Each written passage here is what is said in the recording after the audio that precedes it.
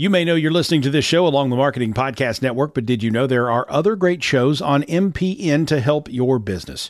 Christy Heiler hosts a fantastic podcast called Own It. Christy, tell us more about the show. Own It is all about celebrating women and non-binary advertising agency owners. We talk about buying out of the boys' club of advertising because less than 1% of ad agencies are owned by women. And where can people subscribe? You can find the podcast at untilyouownit.com. We're also on the Marketing Podcast Network at marketingpodcast.net. And of course, you can subscribe wherever you get your podcasts. You heard her. Go subscribe. You know, most podcasts fail because it's a lack of marketing. It's a lack of marketing. And if you don't market right, you can't be profitable. You need listeners to make money, whether it's sponsorships or you want to sell products, you want to sell your service, no matter what it is, you need listeners at some level, right?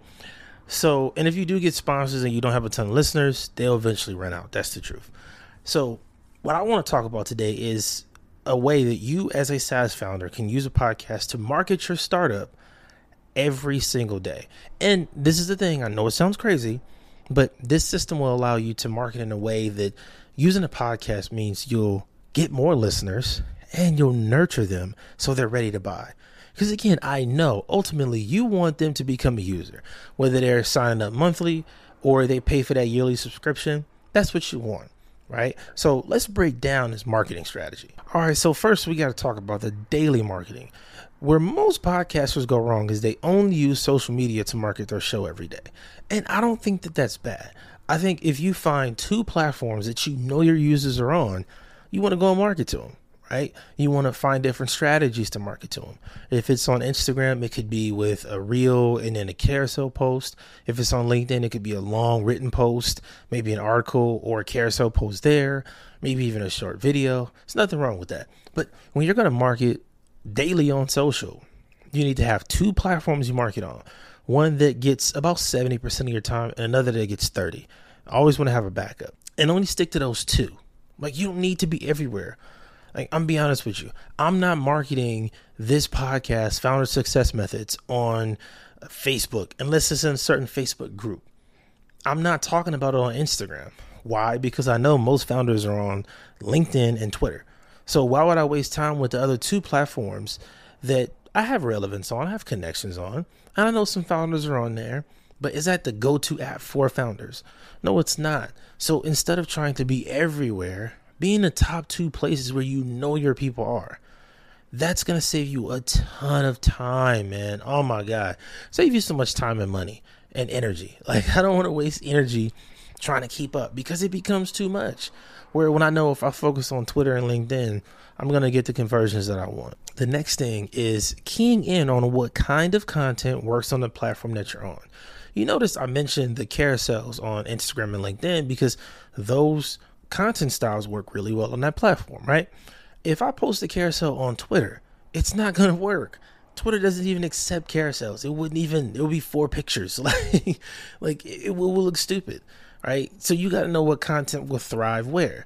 When you're doing videos, especially if you're going to use TikTok, if you want to use TikTok, you need to be able to take the vertical video, square video, make it vertical, or your horizontal video, make it vertical, right? It's going to be black parts missing and stuff. You got to be able to edit that. So again, I know because LinkedIn and Twitter are my main platforms, I'm good with my horizontal video. Now I could make it vertical and go to TikTok as well, but is that going to benefit me in the long run? Really? Probably not. And I'll tell you this, the people that are telling you should market everywhere, they aren't doing that themselves. Like I can guarantee it. And the people that are telling you start marketing on TikTok every day, you don't want to miss this, they're not doing it. They're not. I'm telling you, I literally will research this. When I see people that tell me, oh, go and market over here, market over there, I'm like, okay, let me check out your account. You go look and they don't post content. Like they post once a week or something. And that's not marketing on a platform. I'm talking about posting on your top 2 platforms every day. That's going to get you more relevance and build a stronger brand presence than if you don't have a team of people working for you. You're not going to post on 5 or 6 social apps every single day. It's not going to happen. That's just not reality. Except when you post daily like this, it's meant to build engagement, to start conversations, right? You want to ask a question or something. You want your audience to ask you questions. You want to have a dialogue about your content or about the subject or whatever. You want to build engagement when you post this kind of content. That's what daily social media content is for. It's to start a conversation. If you're not starting a conversation, you are wasting time. That is the most important thing you need to be doing every day. Daily, you should be focused on getting one new listener on your show. That's it, just one. I know it sounds crazy, but again, this is going to help you in the long run. Just one new listener every day. And I'm telling you, it'll take off. Now, the weekly strategy is where things can get a little different because you're still using social. You still can be, right? Like one weekly strategy I think everybody can do because it's easy. Email marketing. I don't care if you have 10 subscribers on your email list. Send an email, let them know the podcast episode is out. Simple, right? One email a week. That's it. I would even say doing 2 is good. But if you just do 1, that's fine. 1 email is great because it raises that awareness and you're not annoying the people. You're not wearing them out. Because a lot of those people, even if they don't click the link in the email to go and listen to the episode, they might see it pop up later because they subscribe to the show and then they listen then because you reminded them, right? That's how email works. They don't always click the links, but sometimes the email is raising awareness for whatever you're doing. Now, another strategy you could do weekly, and this one it's good, but depending on the platform, you want to go live. Going live is super helpful. I love the way LinkedIn did their live strategy where not everybody had access to it immediately. You got to set it up like an event. I think the event strategy on LinkedIn is great because you can make it something that people look forward to. You know, the first 3 or 4 times it might be pretty empty. 1 or 2 weeks, it's going to be tough to get people in there. But after you do it consistently for a month and they can look forward to it, you're going to have a ton of people that are just waiting for you to go live, that are waiting for you to show up, especially if you cover like trending topics. You know, if you go live and you make it about the subject and not you or your show, that's going to take off. Because imagine if I went live and I just talked about current business trends, right? Like different things that are happening in the stock market or whatever. That's why most of those shows do really well. Because if you're just consistent with that and you have good opinions and you have a dialogue with your audience, they're going to love it. When most people go live, it's selfish. It's like, I want to talk about me and my show and what I'm doing, which in a way is beneficial to the audience because you're educating them about what you got going on. But the problem with that is you're not giving anything to them. They have to like you first. They have to know about you first. They have to care about you first. They don't care about you. They don't want to hear your opinion about nothing. So talking about the trending topics is a way you get there to where, you know, they want to know more, right? So you got to cover the trending topics and cover the news, even if it's just stuff in your industry. Like me, when I go live, I literally do reaction videos to podcasts.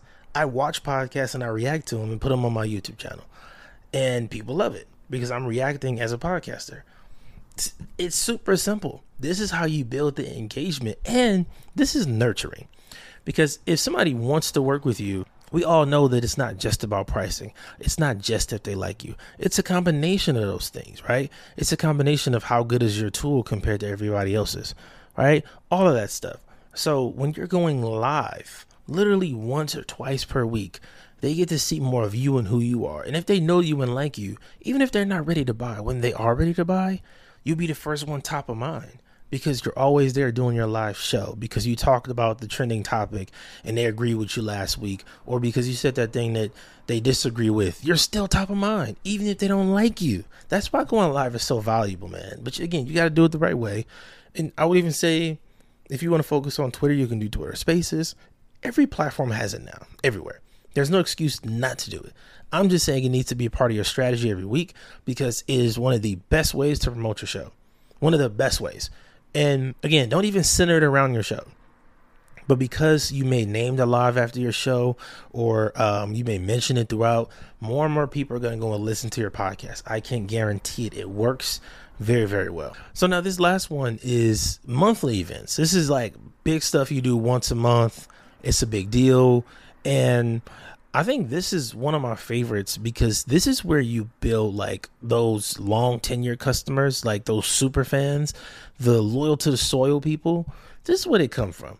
You know, when you do the big events at like the end of the month or whatever, you know, or even at the beginning of the month, when you do these kind of events, it works super, super well because you're getting people that already support the show and you're telling them, hey, look, I'm doing this thing on this day. Show up at this time. Now, there are a couple ways you could do this. I think the best is local meetups where you bring people out and y'all meet up and y'all just chop it up. Y'all talk about whatever. Like, again, this isn't centered around your podcast, but you're nurturing people around you and your brand. So when conversation starts, oh yeah, check out the show. And then they go and subscribe right there. You got one listener for the day. And also what I noticed doing local meetups is the first time isn't the hardest, right? Like the first time is like you're figuring it out and you're super excited. The hard time is like the third one. The third meetup is the hardest because by the third one, you think in your mind, like, damn, I'm gonna have more people here. It's gonna get more crowded. More people gonna show up. We growing. And then you might have the same people or even less than you had the first or second time. Then you got to really, really keep a positive mindset of like, you know what? I'm going to keep going no matter what. And that right there is a deciding factor if you'll be successful in it or not. Because again, the first and second time you're like, yeah, I'll have 5 or 6 people. It's going to be whatever. But that third time you're expecting like 10 and then 3 people show up. Then you got to decide, man, do I want to keep doing this? Or do I want to stop? If you keep going, when you get to like the 6th or 7th one, you'll forget all about that. Like it's going to be 20 people in there. It's going to be amazing. But the point is you got to keep going. So if you choose a local strategy, you got to keep going. And don't overcomplicate this. You can go to the local library and rent out the room and literally just, it's free. You just tell them, hey, I want to use the room in this date at this time. Boom, boom. Go to meetup.com, set up a meeting for the local area. More people are going to sign up. I would say for every 5 people that sign up, expect like 2 to come. That's just how it works. You know, until people know it's super valuable, it's going to take time to build. Accept it. Now, the other way you can go is, another thing you can do. I don't want to forget this. You can use restaurants, like literally renting out a certain area of a restaurant and just have like a little dinner.